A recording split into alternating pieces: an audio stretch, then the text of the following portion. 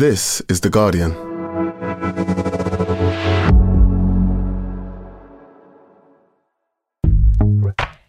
Welcome to Weekend, a podcast that helps you switch off from your busy day-to-day and find entertainment and inspiration in the best Guardian and Observer writing from the week. You can either listen to this as one podcast or play each article as individual listens. Just scroll down the description on the podcast page for the timings of what we are featuring.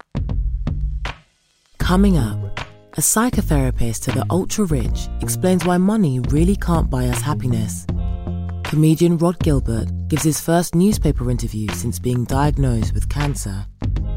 And journalist Elle Hunt discovers that arguments about technology and our dwindling attention spans aren't as black and white as they seem.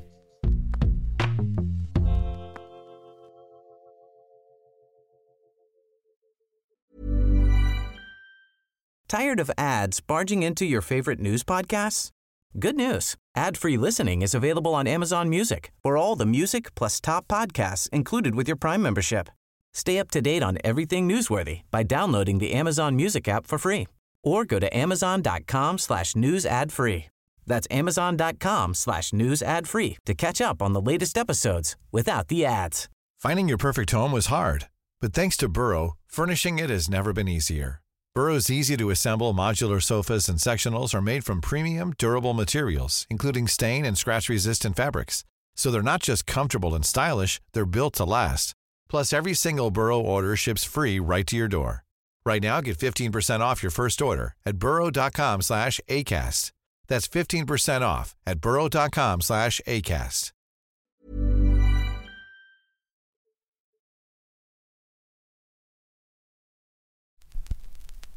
Now, after years of austerity and now a cost of living crisis, who hasn't fantasized about winning the lottery? But against the backdrop of the hit Netflix sequel, Glass Onion, psychotherapist Clay Cockrell points out there is a downside to extreme wealth, not being able to trust even your friends. Read by Emma Kayla. As a therapist to ultra-high net worth individuals, for me, the new Netflix sensation Glass Onion, a Knives Out mystery, hits a little too close to home. While the average person naturally finds it hard to muster any sympathy for billionaires, the sequel to the 2019 murder mystery film Knives Out perfectly illustrates why I would never choose to enter the complicated world of my clients. Trust me when I say you'll never see me buying a lottery ticket. Director Rian Johnson sets his sequel on a lavish private Greek island owned by billionaire Miles Bron, played by Edward Norton. Mars's closest friends gather to play a murder mystery game over the course of a glamorous weekend, along with the world's greatest detective, Benoit Blanc, played by Daniel Craig. While this might seem like a far-fetched storyline, it is not entirely unusual. One of the problems I hear when listening to the super rich is an increasing need to go bigger and more elaborate with social events. Why have a normal birthday party when you can hire the Rolling Stones to give a concert for your friends? Why throw a small Christmas gathering with your family when you can get Michael Bublé to sit at the piano and sing his holiday hits during cocktail hour? After a while, it's just never enough. The bigger they go, the less satisfied they become. Imagine having everything and not being able to enjoy it. The film also skillfully explores the greatest heartbreak that comes with wealth. Rich people can't trust anyone. Ever. And each time they try, and believe me, they do try, it will often burn them. All of their relationships are tainted by the power dynamic brought about by their wealth. In Glass Onion, while Miles presents with confidence and swagger, he knows that his weekend guests, his oldest and dearest friends from his pre-wealth days, are only there because of the power he has over them. He invests in their ventures, pulls them out of scrapes, holds their debts. Each one has a tie that binds. These relationships are not based on authentic love or open honesty, but a toxic dynamic that festers into paranoia. I've seen some of my wealthy clients innocently and generously help out an old high school friend going through financial troubles, or perhaps offer to send their kids to college, to suddenly realise that the relationship has a whiff of business about it. They begin to notice that their old friend seems hesitant around them, and perhaps too eager to please. The power dynamic has changed, and now there is a sense of obligation and debt. This has happened even within families. One of my famous clients was invited to dinner by her sister, only to arrive and realise it was actually a planned evening with some producers who wanted to pitch a TV deal and product endorsements. It seems that every interaction comes with an ask. If this is what the very wealthy experience from their friends and family members, can you imagine what it's like when new people come into their lives? With every new friend comes a host of doubts. What do they want? Are they interested in me or my money and/or fame? It's a fine line between paranoia and educated suspicion. Cautious of new friends and burned by their old friends, many of my clients become very isolated or only socialise in a bubble of other billionaires. While most of us do not feel sorry for the very wealthy, in reality, it's not all helicopters, yachts and private islands. It's a complicated world with its own rules and pitfalls, and many people do not survive it. Throughout Glass Onion, it becomes increasingly clear that the rich often do get burned, and that wealth corrupts people because it robs us of life's true treasure: friendship. After the credits roll, maybe you'll be left not wanting to buy a lottery ticket either, and instead wanting to hold your own friends a little closer. That was I'm a Therapist to the Ultra-Rich. Trust me when I say Glass Onion is not as far-fetched as you think, by Clay Cockrell. Read by Emma Kayla. Next. Years ago, the Welsh stand-up Rhod Gilbert used to direct his fury at service stations, baked potatoes, and the TOG rating of duvets. Now, he's tackling anxiety, infertility, and his own battle with cancer. Here he explores a new take on comedy with Brian Logan. Read by Rodri Miles. A lot has changed since Rhod Gilbert began touring The Book of John in 2019, a tour that still hasn't come to an end. First, it was interrupted by a pandemic. You may have heard about that. Then, in 2022, Gilbert had to pause the tour again with a persistent, unexplained throat problem. Trekking Cuba to raise money for the Velindre Cancer Centre in Cardiff, of which he is a long-standing patron, Gilbert discovered the problem was in fact cancer, for which he has been in treatment at Velindre since. "I'm sitting there having chemo," he tells me, "with a picture of me on the wall as a fundraising patron. You couldn't make it up, honestly." The tone of voice via Zoom from Wales is recognisable to anyone familiar with the 54-year-old stand-up. Escalating dismay is the key note. On stage, it ascends to a full-blown rant and stays there. Or it used to. "It's softened a bit now," says Gilbert. That's just as well. Gilbert needs to look after himself. This is his first national newspaper interview since his stage 4 cancer diagnosis in July, as he recovers from surgery, radiotherapy, and chemotherapy. "It does feel weird," he admits. "I don't know how much to talk about the cancer. I haven't really worked out what to say. I'm more than happy to talk about it, but I haven't had time to process it at all." He's emerged from his convalescence. "Some days I'm well enough to potter, and other days, or whole weeks, I'm in bed," to discuss the digital and DVD release of the Book of John. The show marked a departure for the Carmarthen man and a career peak. Give or take 2008's For the Ages, Rhod Gilbert and the award-winning mince pie. After years confronting life's milder irritants, service stations, baked potatoes, the TOG rating of duvets, with apoplectic fury, he returned after a 7-year hiatus with a show which discusses matters of very considerable significance. Bereavement, a recent mini-stroke, difficulties conceiving a child with his wife, the comedy writer Sian Harris. Overheatedness was still Gilbert's stock in trade, but now he had everything to be overheated about. What's remarkable about the show is Gilbert's candour, and, despite charting territory he had not previously gone near in 20 years of stand-up, how funny he makes it all.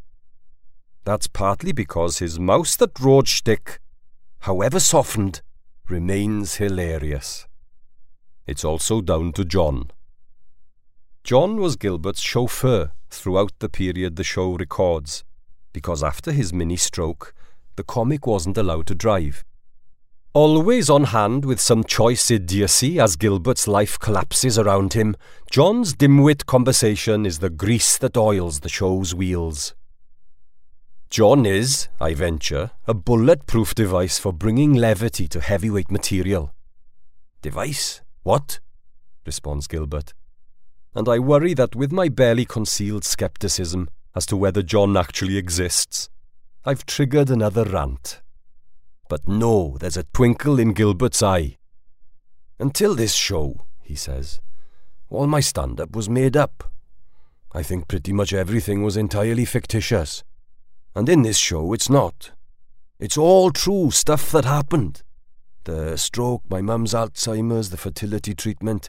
And John does exist. I did hire a driver for that year. But yes, there's some comedic license taken with our arguments.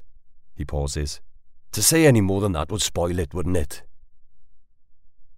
The Book of John wasn't the first time Gilbert publicly addressed male infertility. With shows such as Rhod Gilbert's Work Experience and Rhod Gilbert's Growing Pains, many will know the Welshman more as a TV presenter than a stand-up. And in that role he fronted 2 intimate and autobiographical BBC documentaries, in 2018 and 2021 on social anxiety and infertility. They made a big impact, and they also changed the direction of his career. With his 2012 live show, The Man with the Flaming Battenberg Tattoo, Gilbert had felt his stand-up running aground. I was having to look for things to be angry about to fit what I did, he says, and that's diminishing returns clearly. I felt that, and I think audiences felt that. When that tour ended, he announced he was quitting live comedy. And for 7 years, I didn't miss it at all, didn't write a word, not motivated in any way to do it. But the experience of making those documentaries and all that other life stuff he was dealing with opened Gilbert up to a new way of working.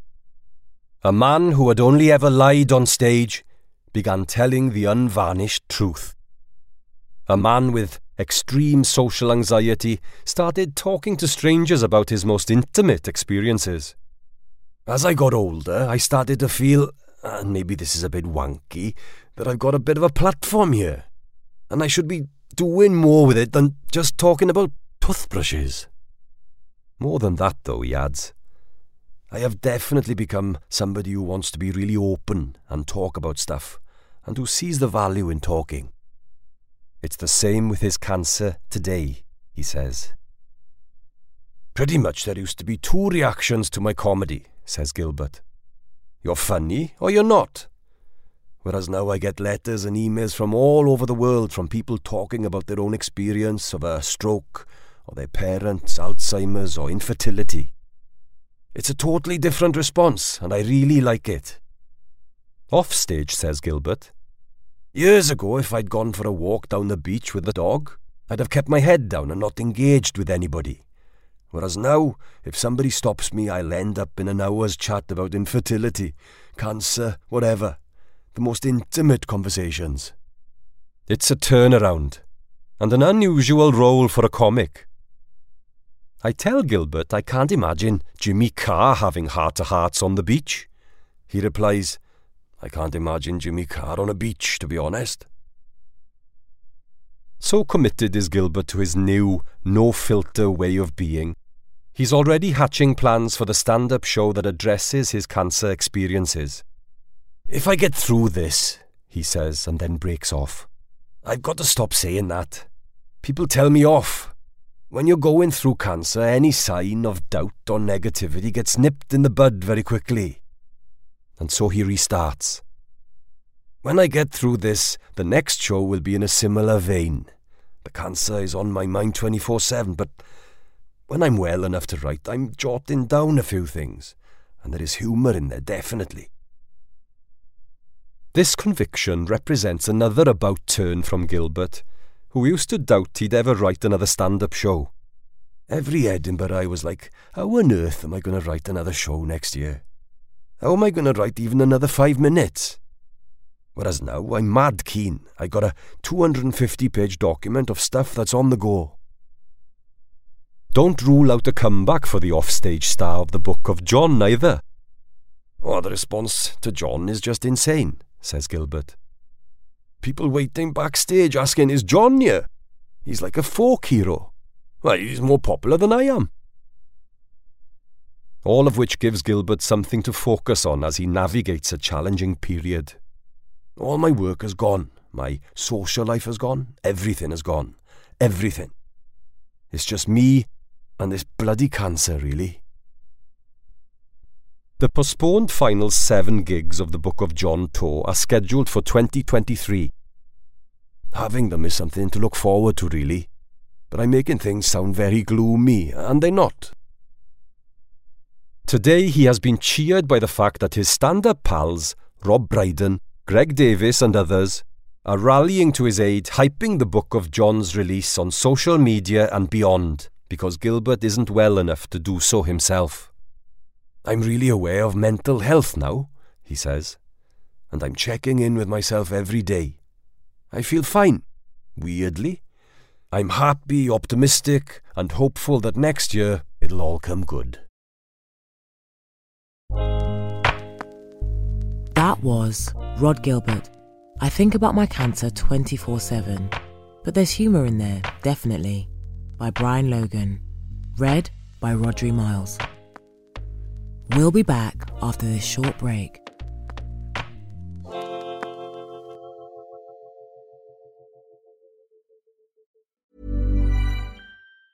Tired of ads barging into your favorite news podcasts? Good news. Ad-free listening is available on Amazon Music for all the music plus top podcasts included with your Prime membership.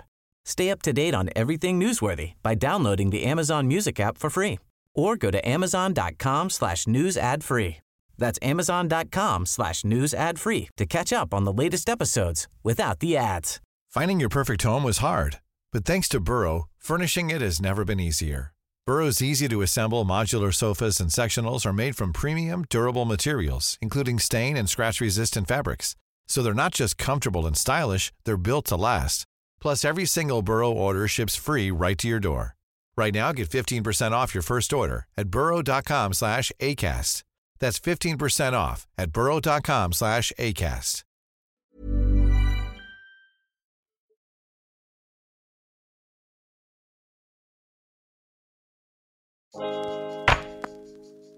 Welcome back to Weekend. Now, is the ping of a text stealing our focus, or do we just lack willpower? And could mindless scrolling ever be good for our brains? Elle Hunt unpacks some surprising truths about our attention spans and technology. Read by Emma Kaler.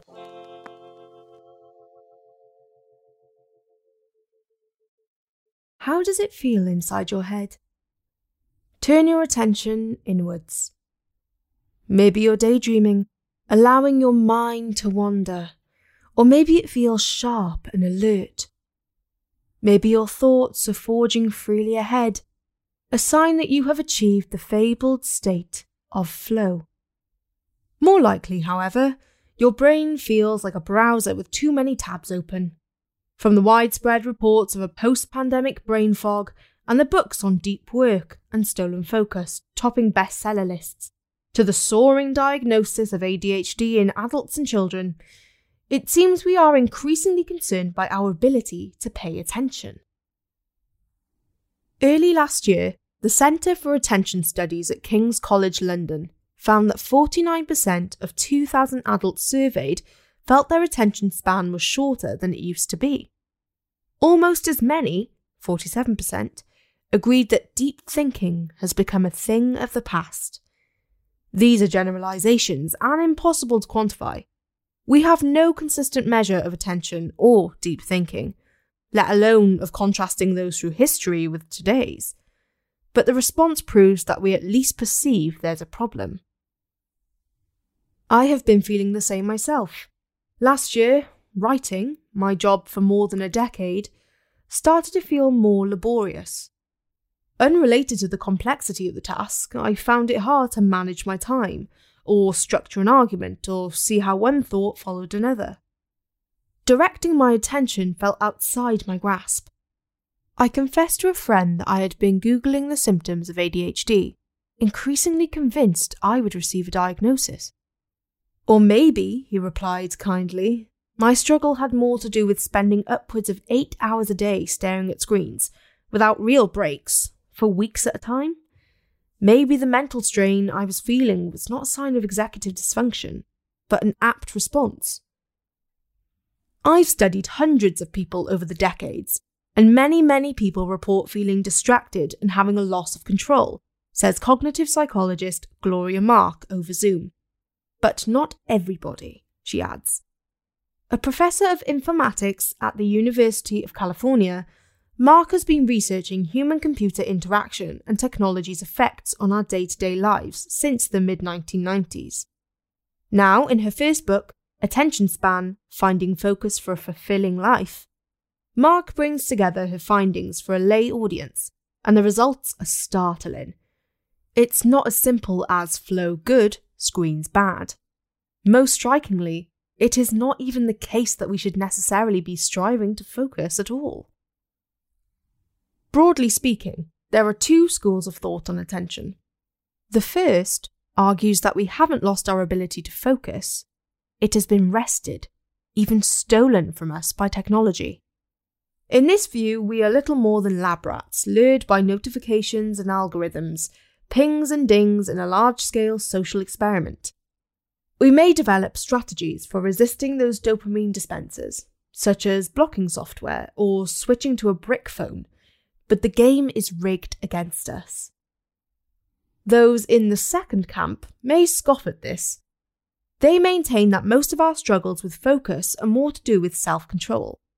There's no notification that can distract us unless we are on some level willing to be distracted. Even the notion of a shorter attention span may provoke skepticism. Instead, could it be that you're just not that motivated? Whichever worldview you subscribe to, that our attention has been hijacked by our devices or by our lack of self-discipline, they share an element of fatalism. There is either little you can do, or you're just not doing enough. Mark believes that neither of these views is quite right.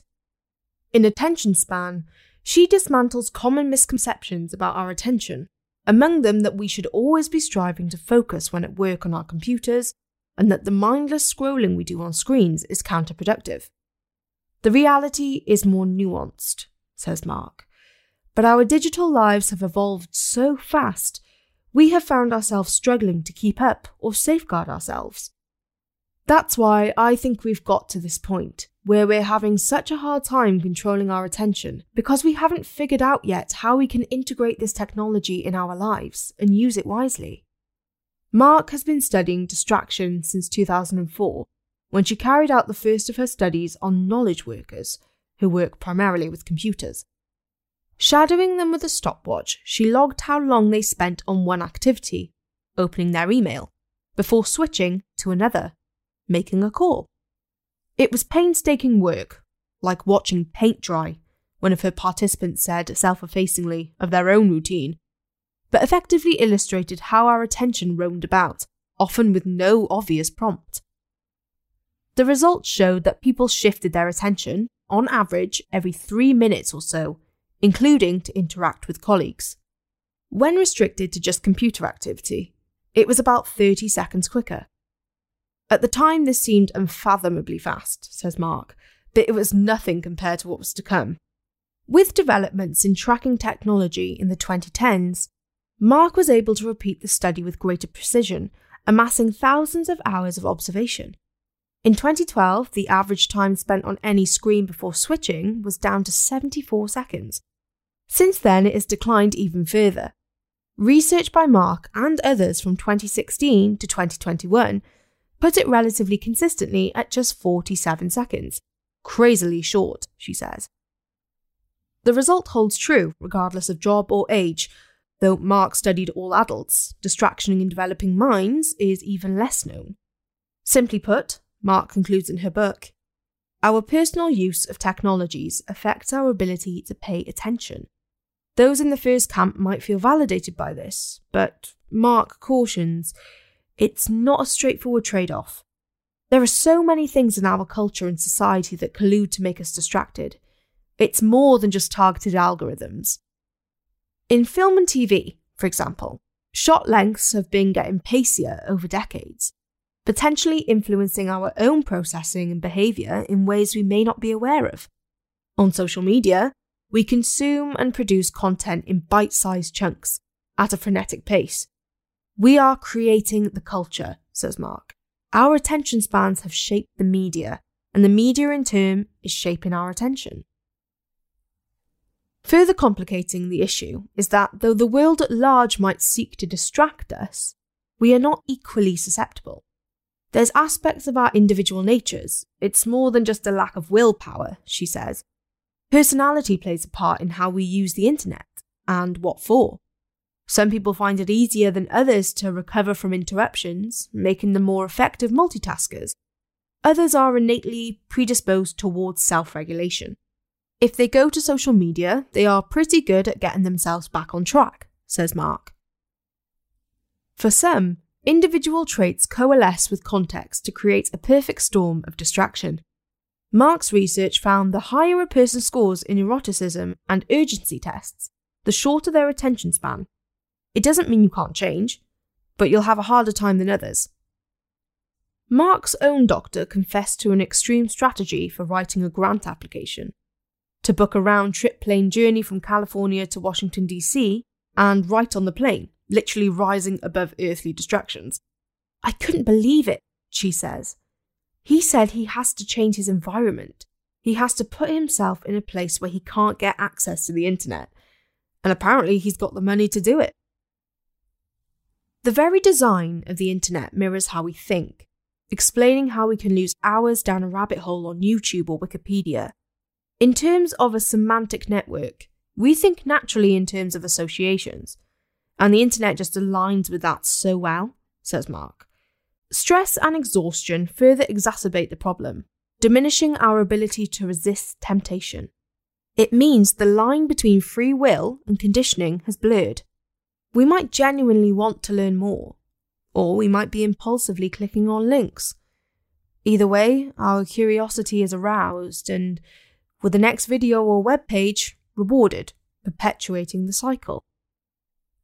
The many influences Mark identifies on our attention, individual, social, environmental, technological, emphasizes not only the scale of the challenge, but the limits of zeroing in on any one of them for a potential solution.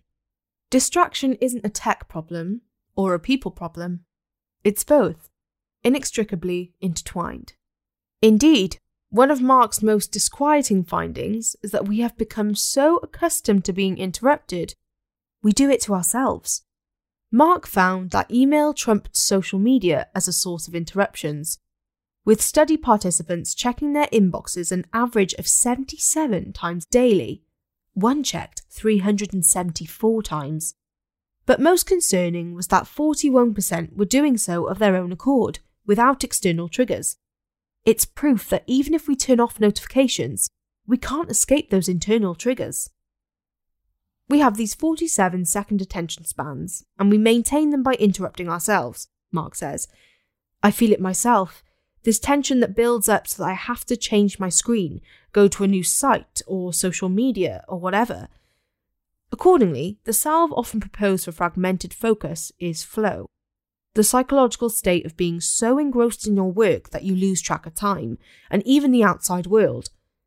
Mark has extensive experience of flow, though not in her scientific career.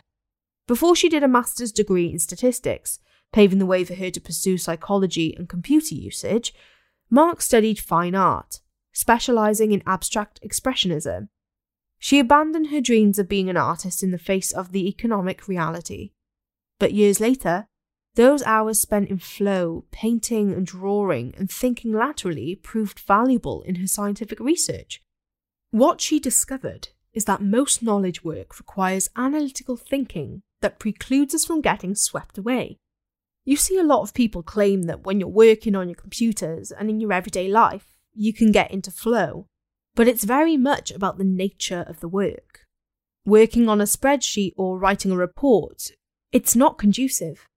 In fact, flow depends on a certain level of challenge, whereby we feel pleasurably engaged and extended, making us happy, but also causing low-level stress. It's a myth that we should be continually focused. It's too stressful, says Mark. Equally, though mindless digital diversions like playing Candy Crush or even scrolling social media might seem like exactly the kind of time wasting that we should be striving to avoid, it actually serves a valuable function, says Mark.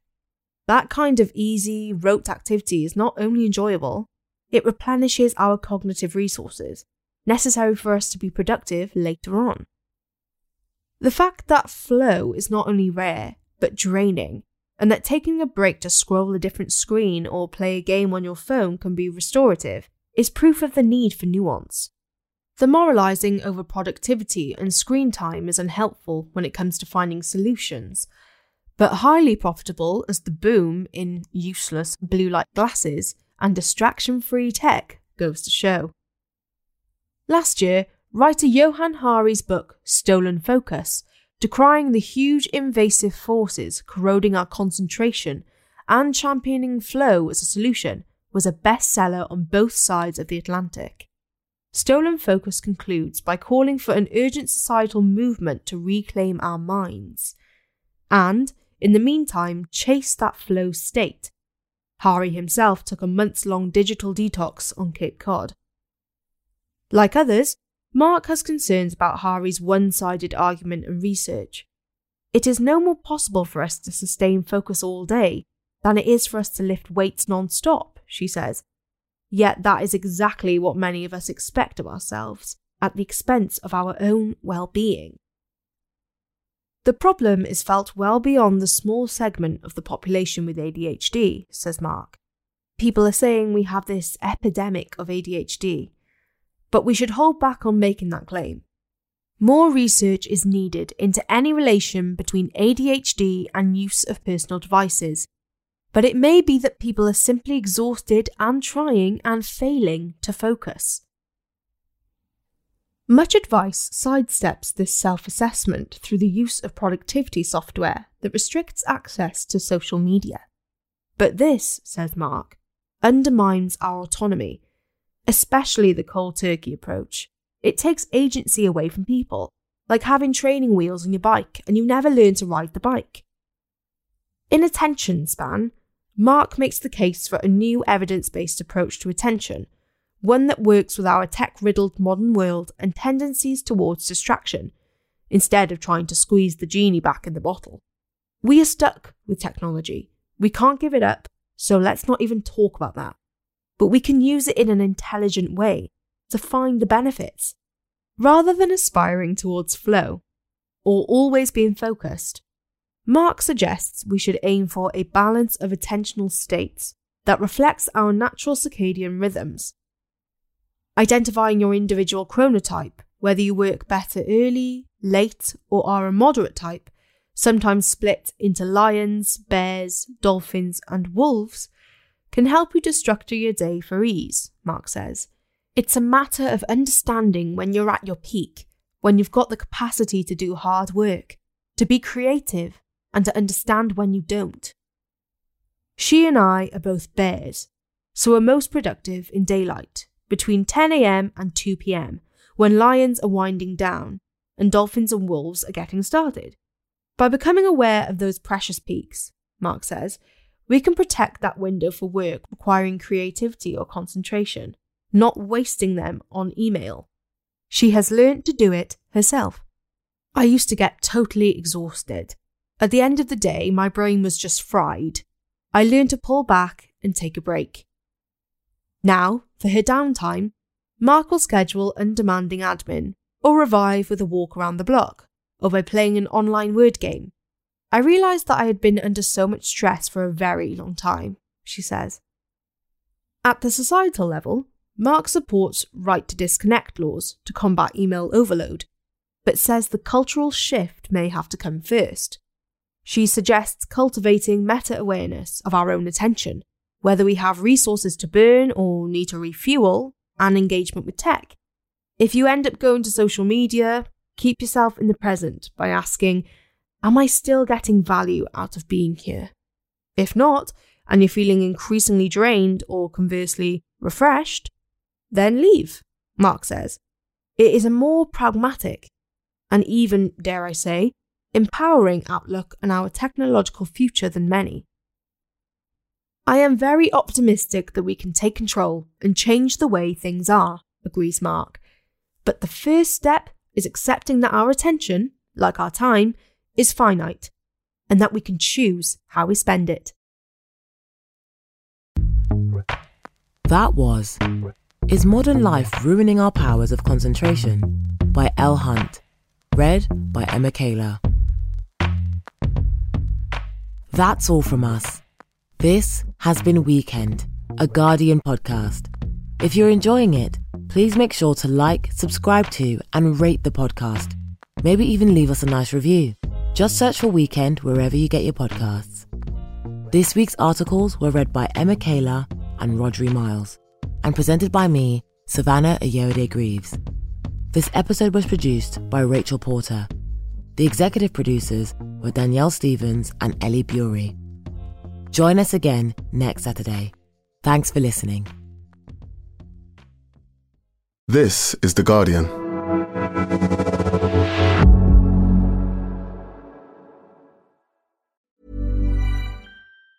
Tired of ads barging into your favorite news podcasts? Good news. Ad-free listening is available on Amazon Music for all the music plus top podcasts included with your Prime membership. Stay up to date on everything newsworthy by downloading the Amazon Music app for free or go to amazon.com/news ad free. That's amazon.com/news ad free to catch up on the latest episodes without the ads.